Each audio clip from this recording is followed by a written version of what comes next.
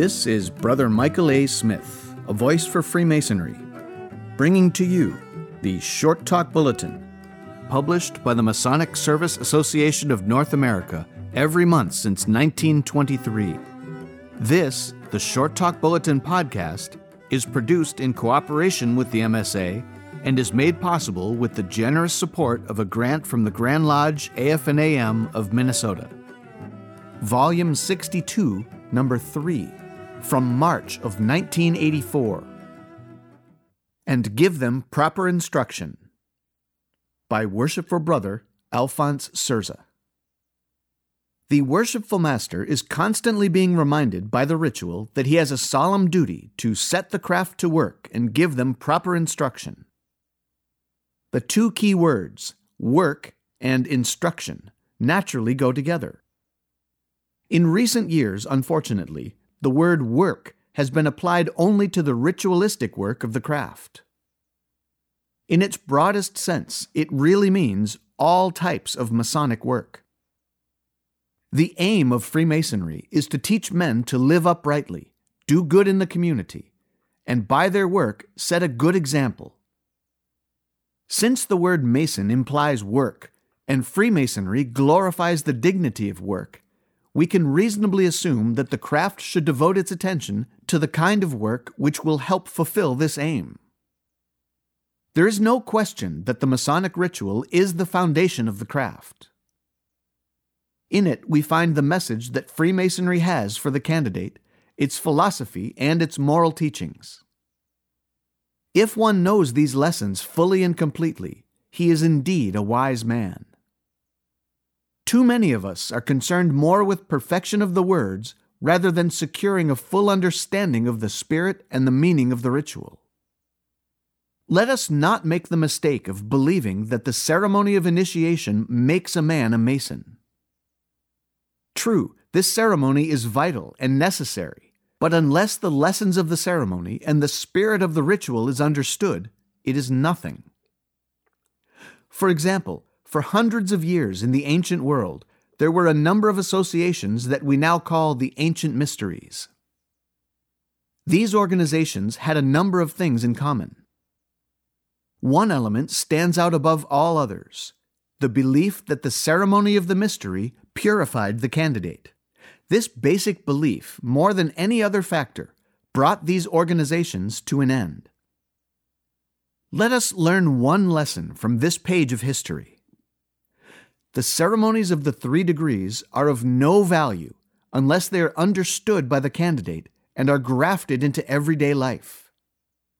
An informed and enlightened membership is a better and more successful one. This is not idle talk.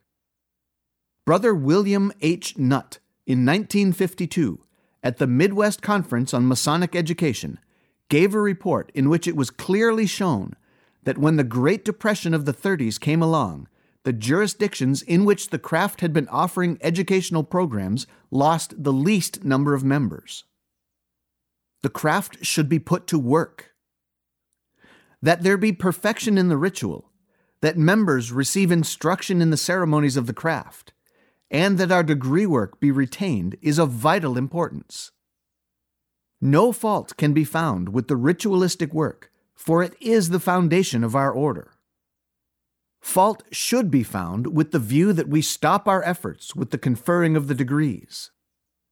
We are amiss in our duty to the craft when we do not properly prepare our candidates and then abandon the newly made Mason to his own devices.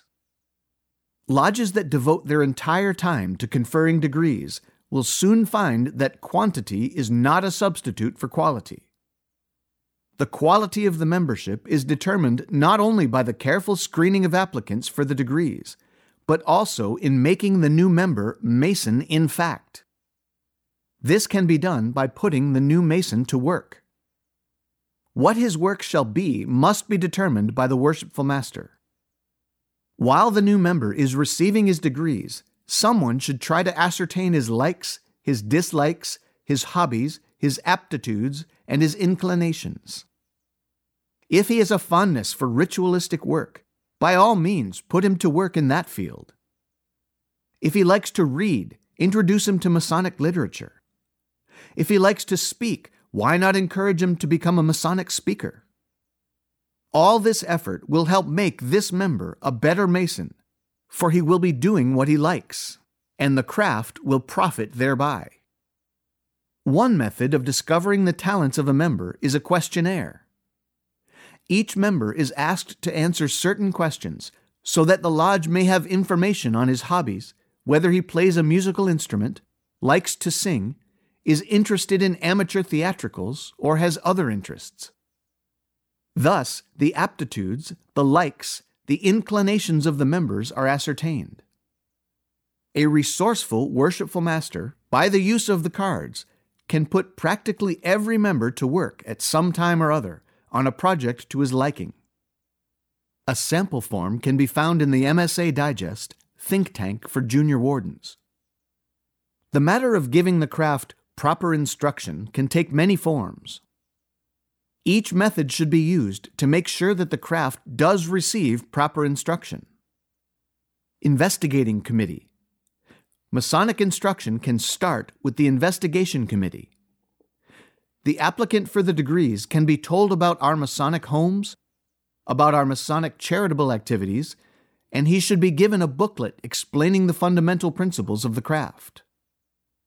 The Candidate Booklet. Many Grand Lodges have prepared a series of booklets for the use of the lodges while the candidate is taking the degrees. These booklets can serve a useful purpose if they are placed in the hands of the candidates and meetings are held to discuss the material. In this manner, it can be ascertained if the new member is reading the booklets. It will also give him an opportunity to ask questions that have arisen in his mind. Posting the candidate. The member who posts the candidate performs a most important function. He can render a real service if he will also discuss with the candidate the booklet he is supposed to be reading at that particular time. Discussion groups. Discussion groups may be organized on the district level. They should be established primarily for the candidates, but all members should be encouraged to take part. The group could meet at different lodges in the district in accordance with a prearranged schedule. This would also help to encourage more attendance by members and will bring the lodges in the district closer together. Speakers. A list of speakers should be developed in each district so that they may be available for the lodges in the district as occasions arise. It may be discovered that there is among the members a real student who can from time to time make some valuable contributions to Masonic thinking. Book clubs.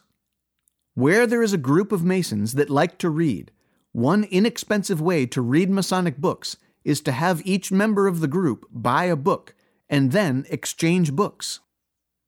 In this way, each member, for the price of one book, will have the opportunity to read as many books as there are members in the group. Study clubs.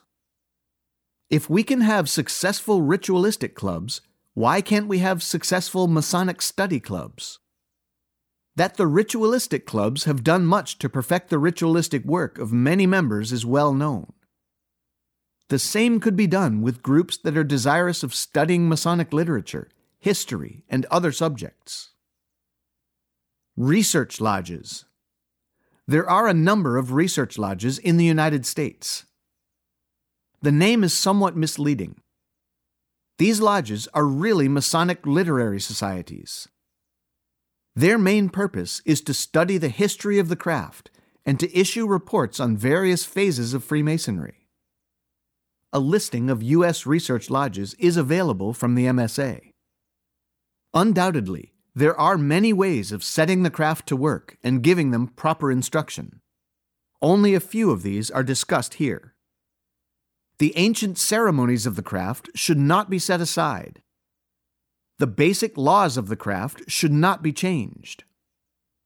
The times, however, call for a reevaluation of the procedures of the craft in fulfilling its part of the life of the community.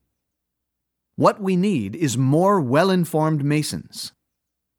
This can be done by proper instruction and by putting every member to work at a task that pleases him.